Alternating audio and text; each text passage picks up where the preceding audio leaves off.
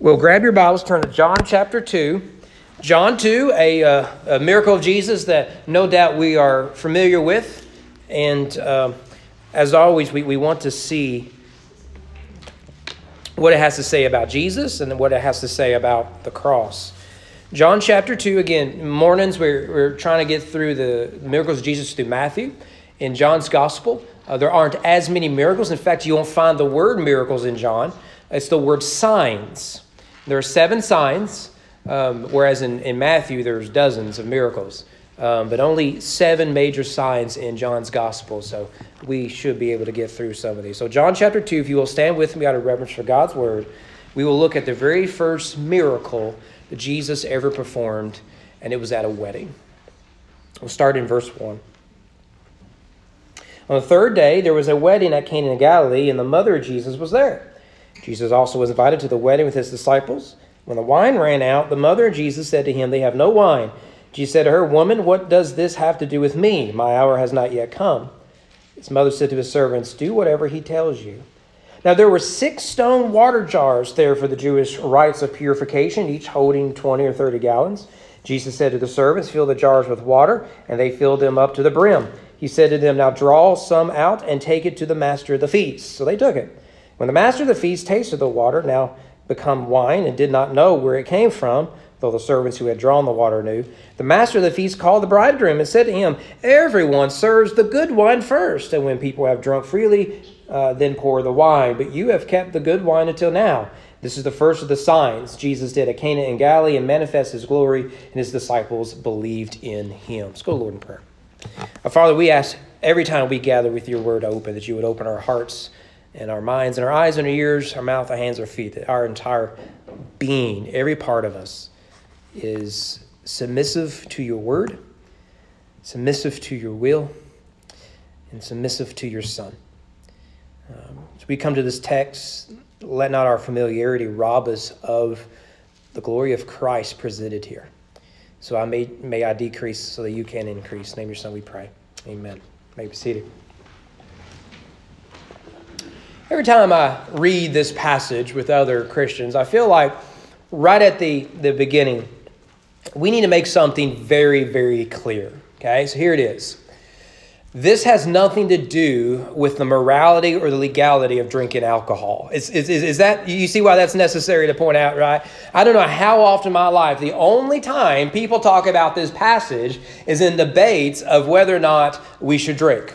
That is not the issue that John had in mind whenever he wrote this. He did not write it so that those who are against alcohol can turn the word wine into grape juice. It is not written so that those who are pro-alcohol can say, "Well, Jesus drank, I can too," and then go on, right? That is not the point of the passage.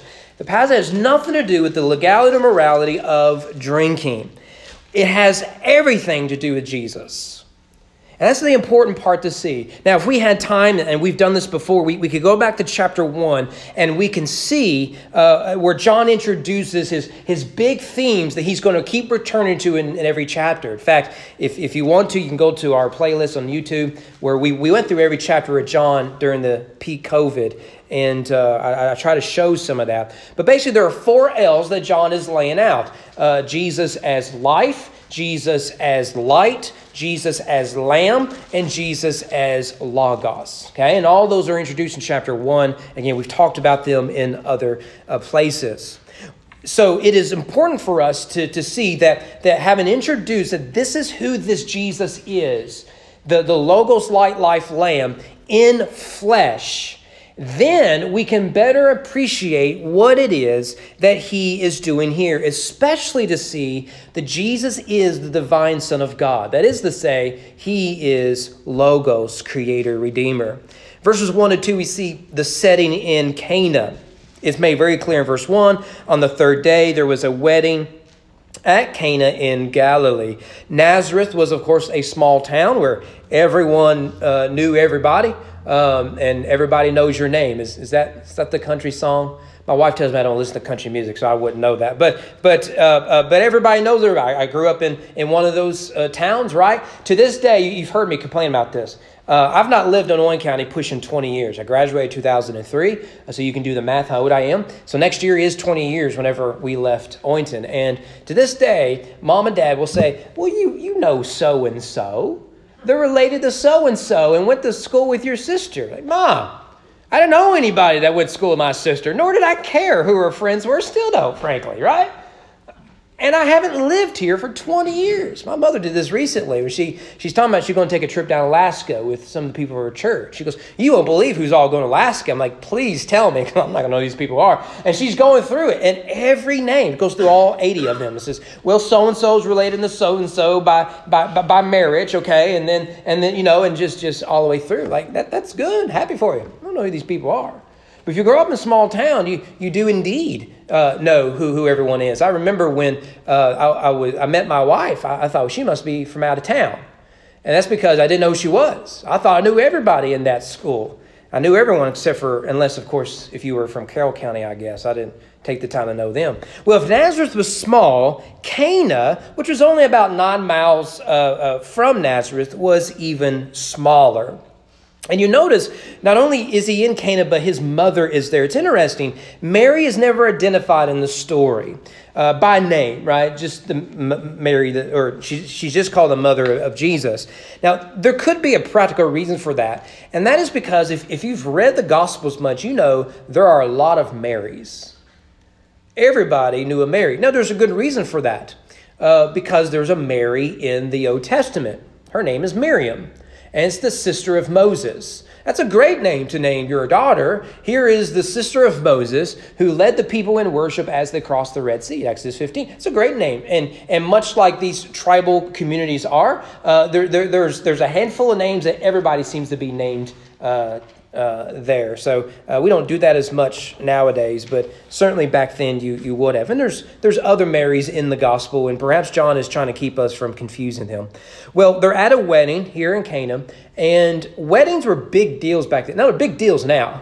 To the chagrin of every groom, right? Like every groom is like, if this is what I have to do to get the girl, I'll do it, right? You want me dress up and waste a lot of money? Fine, then. If it makes you happy, I just want the girl, okay? Now, if she said, honey, I want to go elope today, he is going to elope today. He doesn't care what steps and hurdles he has to get through. My last hurdle I had to go through, I was mentioning this morning before Sunday school, the last hurdle I had to get through to get my father-in-law to approve of me marrying my wife, a month before our wedding, right? We've already got appointments for our toes and fingernails ready to go, right? Everything's ready to go. I had to go to Georgiana, to the Hank Williams Festival, and see the burial spot of the king of country music, Hank Williams. Okay? And if you don't think he's the king of country music, then do not tell my father-in-law that. I don't care what you think. Do not let him know. I'm quite fond still of his daughter.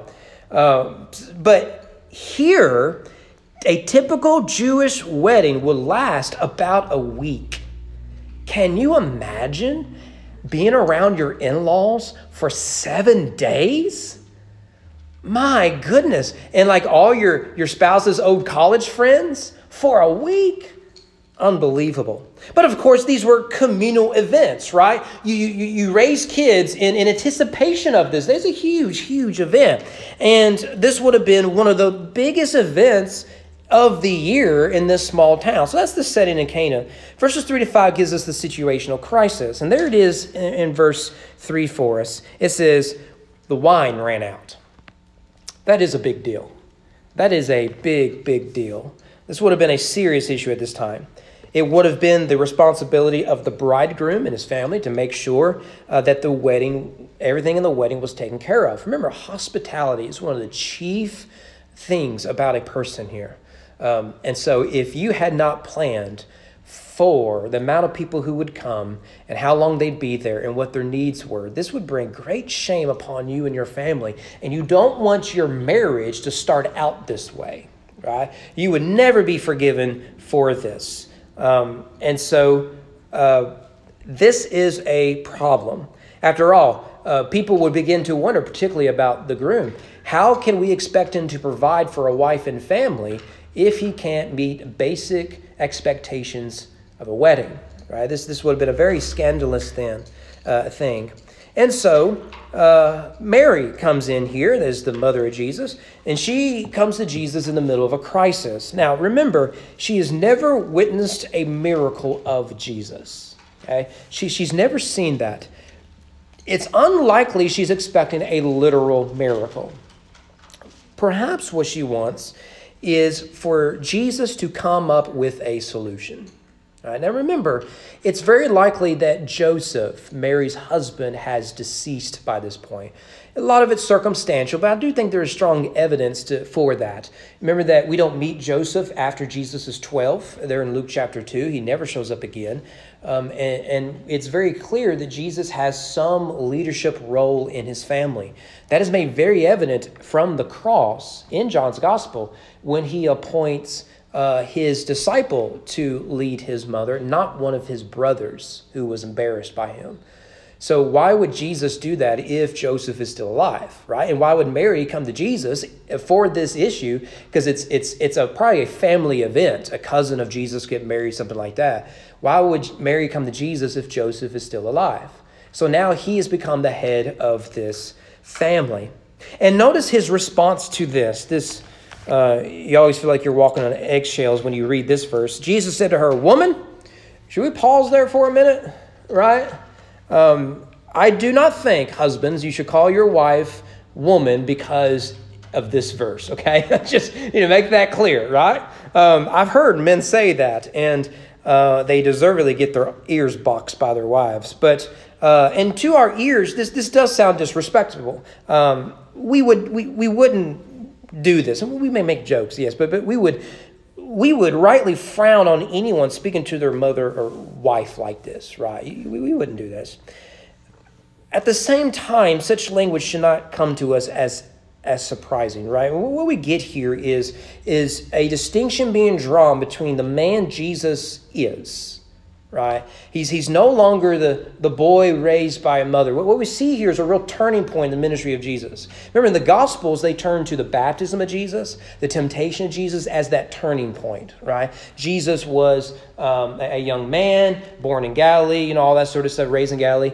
In John's Gospel, this is that turning point.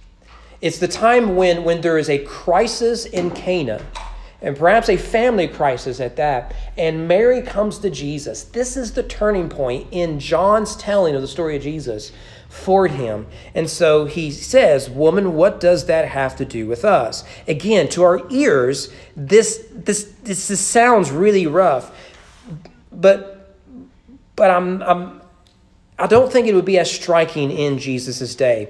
He is saying something like, your concern and mine are not lining up at this point, right? That concerns you, not me. Right? What we're seeing here, in fact, the language that Jesus' time had not yet come, John is drawing us to, Jesus is not a person who does miracles because he can. The miracles point us to something far greater. So Jesus isn't going around doing magic tricks. And so he's drawn this distinction, right? This gift that my Father has given me is important. And I do believe that is important, is he will speak of the work his Father has for him. So the desires of Mary are now going to be drawn very differently from the demand and the will of God the Father for Jesus, right? And so what happens is, instead of harassing him, she respectfully trusts her son and orders the wedding servants to listen to whatever it is he tells them to do. And that leads to a simple command in verses 6 to 8. There were 6 stone water jars there for the Jewish rites of purification, each holding 20 or 30 gallons. Now, the Jews were constantly concerned with cleanliness, not because they were afraid of germs, but mostly because they're afraid of Gentiles. I mean, let's be honest, right? They saw everything as making them dirty. And so they were constantly going through the process of washing, right? If you touch the wrong thing, do the wrong thing, around the wrong sort of people, you need to constantly be washing. And so at a wedding like this, you would have access to such water. And this would be part of the of planning process. Now, each of these pots held between 18 and 24 gallons of water. So if you're thirsty I can tell you where to go. Find the nearest Jewish wedding, and you can get all the water you need. So if you put all of these together, that's somewhere in the range of, say, 108 to 144 gallons of water available at this wedding. It's a lot of water. That is a lot of water. And so Jesus says, okay, we got water here. I've got a plan, right? It's given to us there in verse 7. Fill the jars with water. Well, that's sort of what they're there for, right? And, of course, they're not full because they've been used. So you're going to go down to the well, you can go down to the creek, whatever it is. You're going to fill these up with water.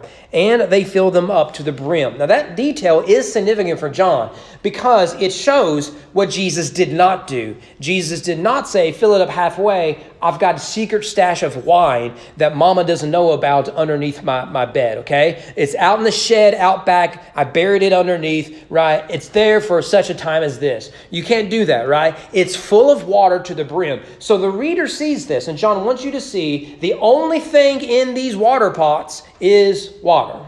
Right? That's the point of that detail. It's only water in there. Okay? And verse 8, he said to them, now draw some out and take it to the master of the feast. Now, remember the ancient world did believe in miracles, but they had a term called miracles for a reason, right? One of the things that drives me crazy about critics when you're reading the Bible is, well, yeah, they believed anything. No. They had a word which meant this defied common sense. This defied science, right? Now think about it. If I have a bucket of water here, okay, and I fill it up, let's say, black cherry Kool-Aid, right? I mean, this will get much better than that. Fill it up, black cherry Kool-Aid. And you take a Kentucky Baptist foam cup, right? And you dip it in there. And you filled your cup up with, and you're going to take a drink because it's Vacation Bible School. What are you going to taste? Black cherry Kool-Aid. Right? I hope you're keeping up with me. Are you able to keep up with me here? Now imagine it's a Jewish wedding, and you take water, and it's only water, and you dip it, and you give it to the guy in charge. What do you think he is going to be drinking? Water, right? I mean, it's there's a word. If he doesn't taste water, there's a word for that. Miracle, right? So you can see the servants like, okay, Jesus. Yeah, so you want me to take water to the main dude and tell him it's wine? I mean, you may be a good liar. You ain't that good, right? I mean, come on. John gives us the details for a reason. Regardless of that, the servants do precisely what Jesus asked them and what Mary asked them to do. Whatever he tells you to do, just do it. Don't ask questions, just do it. And this leads, verses 9 to 11, to the sign of Christ. Notice it there in verse 9. When the master of the feast tasted the water, now become wine. There it is. When did it become wine? Whenever Jesus made it wine. It was water, filled to the brim, water. At some point between filling it up and tasting it, it became wine. He did not know where it came from, though the servants who had drawn the water knew. The master of the feast called the bridegroom and said, good job, this is the best wine. This isn't typical of weddings. Usually you dilute it by this point, but no, you guys brought out the best here near the ends. Now, in recording the head waiter's words, John is emphasizing the quality and the miraculous nature of the wine. Jesus as Logos, the divine creator Son of God, he demonstrates he is a true and better wine. And that may sound strange to us, but in the Jewish mindset, that makes complete sense. In fact, notice verse 11, John notes that this sign points to Christ's glory. This is the first of his signs. Remember, the word miracles does not appear in John's gospel. Jesus did at Cana in Galilee and manifested his glory, and his disciples believed him. Why? He turned water into wine. You think, he just saved the day. That's all he did. Right? He turned water into Coca-Cola, or grape juice for you Baptists, right? And that's all he did. That's all he did. Why then do they say, now we believe him? Now we get who this guy is. And that is where we need to understand and read it as a first century Jew, not as a 21st century Southern American. In Exodus 7, The destruction of the Nile River manifests God's glory, right? There, God turns water into blood. And the text says, remember, God tells Moses, I'm going to do things in Egypt and people are going to know my name. People are going to glorify me because of what I've done. And what is it that God did? He turns water into blood. Here, he turns water into wine. One is destructive and an act of judgment. The other is constructive, an act of grace. Therefore, it's not an accident, though not recorded in John's gospel in this way, that when Jesus holds up the cup, what is it that he says? This is my blood, and it is poured out for you, taking us back to Egypt, where blood is either a sign of judgment in the Nile or it's a sign of grace like it is with the mantle for the Passover lamb and for at the cross. Jesus is turning water into wine, much the same way the Redeemer of Israel turned water into something else. Now remember, John is not interested in giving us good advice in this gospel. He's interested in giving us good news. And to him, Jesus as the divine Logos, the Creator Son of God, is the good news. So you don't ask, what does this say about the wedding? What does this say about Jesus? And there's two things we need to see here. First of all, we've already talked about Jesus is the new wine. He's a true and better wine. Verse 4 is key here. Woman, what does this have to do with me? My hour has not yet come. If you keep reading through John's gospel, that phrase is going to come up. My hour, my hour, my hour. And it's very evident in John's gospel what that means. It means the cross. Thus on the eve of his execution, what does Jesus say? He says, my hour has come to be handed over to the hands of sinners who will lift me up, crucify me, and I will die. And I will be raised again. That's the hour that we are anticipating here. And what is Jesus saying here? Look, my hour isn't coming yet, which means that whatever he does here has that hour, that moment, that event in mind. This sign points us to the meaning of the cross. Jesus does not perform this miracle because he's out of ideas. Maybe he thought, well, we'll just run by Walmart when no one's looking. And we'll sneak in some wine and we'll charge you to the credit card. We'll figure out how to pay it later. That's not what we have here. Jesus isn't out of ideas. He does this miracle to draw our attention to the death and resurrection of Jesus. Through his passion, Jesus is ushering in a new kingdom made up of new people.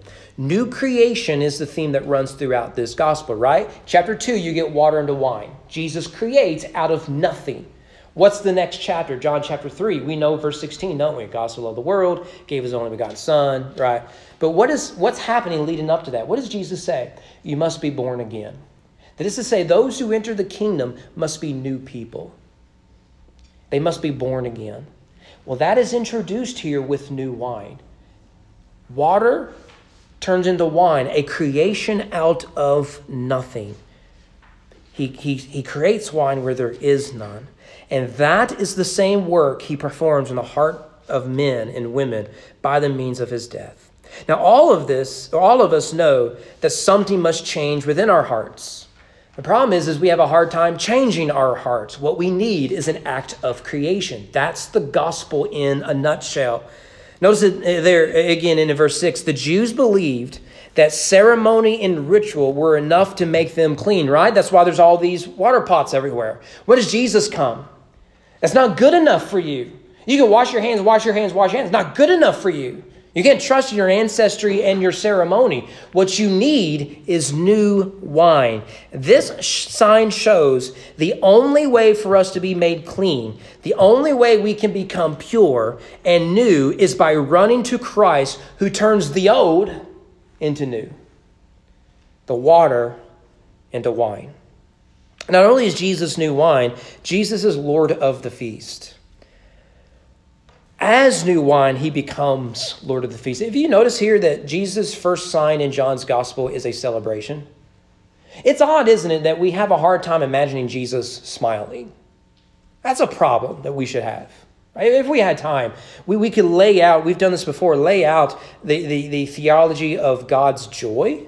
The Bible speaks often of God's joy. Perhaps the verse we think of the most is when Jesus says in Luke 15 that whenever a sinner repents, the angels in heaven celebrate. That you get this picture of God as celebratory. We oftentimes think of God as frowning, and that's not a biblical picture. Now, he will smite thee if he needs to thee, right? But as general rule, God is a God of feasting and festivities and celebration. What is it we get here? Jesus in the context of celebration. Now, the world obsesses over mere happiness. In fact, we spend countless dollars, trillions of dollars every year in pursuit of happiness. We act like the only thing that matters about each other is that we are happy. And if you're happy in your misery, then who am I to judge, right? But even though happiness is the key pursuit of the average American, we are among the most depressed people in the world. It's an old statistic, several years old, couldn't find a more reliable recent one. But it says that 1 out of every 20 Americans 12 years of age and older report being depressed. That statistic's over 10 years old. I suspect, add COVID on top of that for 2 years, that number has skyrocketed. Skyrocketed. The number of people on pharmaceuticals to deal with depression and despair and melancholy is through the roof. Number of people with therapists, because we don't have pastors anymore, is through the roof. The problem is too many of us turn to Netflix, not to Jesus. And we wonder why we're still miserable and alone. The wedding continues because of this miracle. That's an important detail, isn't it? Without the wine, the reception ends. Right? But with the wine, the festivities can continue. I think Tim Keller is right in his treatment of this text. He describes this scene as Jesus bringing festive joy. Of all the reasons to reject Jesus, he adds, doing so on account of Jesus being a killjoy cannot and should not be one of them.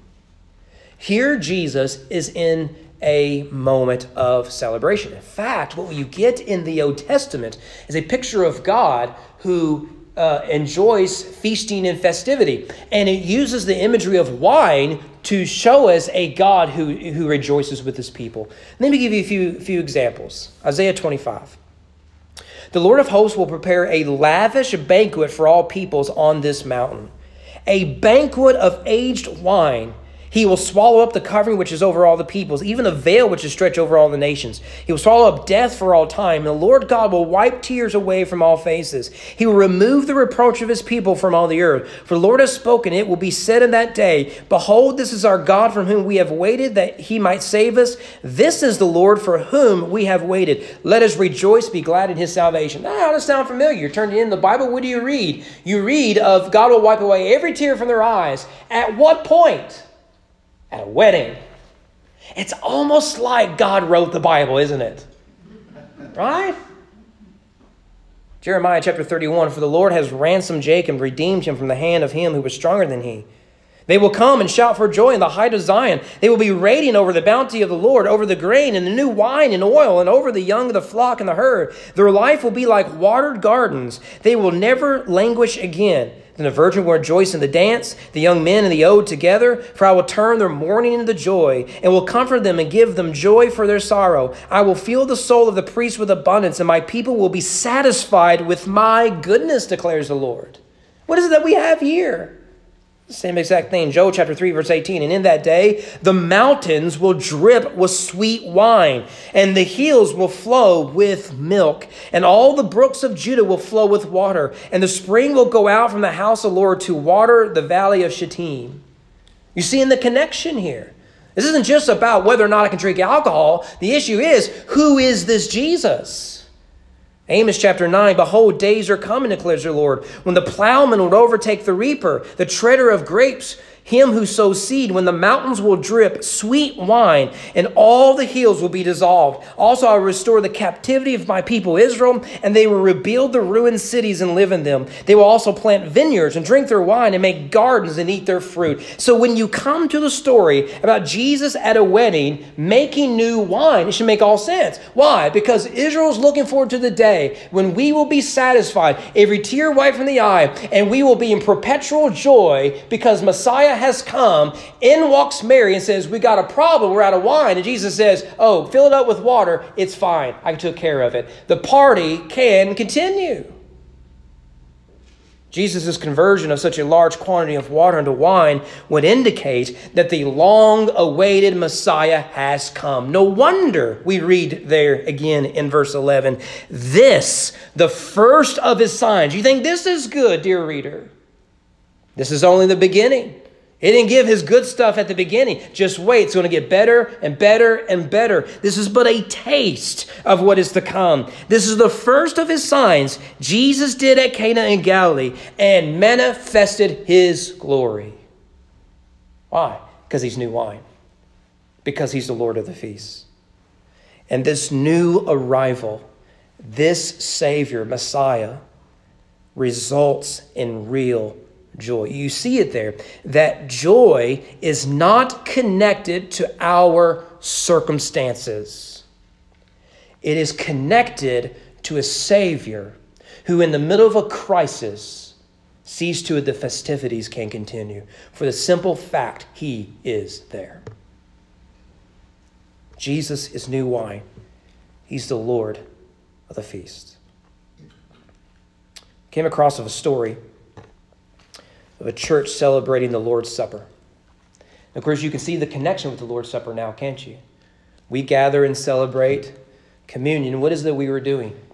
It's a simple ritual we partake in that should bring us joy because we are tasting what is to come. Eternal intimacy with our Savior, who is the Lord of the feast. Well, this church had a bit of a boo-boo. Okay, can I read to you this man's account? One communion Sunday in our Massachusetts church, the deacon in charge of communion inadvertently substituted cranberry juice for grape juice. In true New England fashion, some of the congregation, upon the passing of this new wine over their tongues, wanted desperately to gag, but couldn't because of the solemnity of the moments. As I gazed up at the puckered up faces, I had to refrain from shouting, "He did it again! He did it again!" Well, in one sense, he did do it again, didn't he? And the good news is he is still doing it today. The greatest miracle Christ ever performed was not water into wine or death into life, but a sinner into a saint. That's who Jesus is. Let's pray.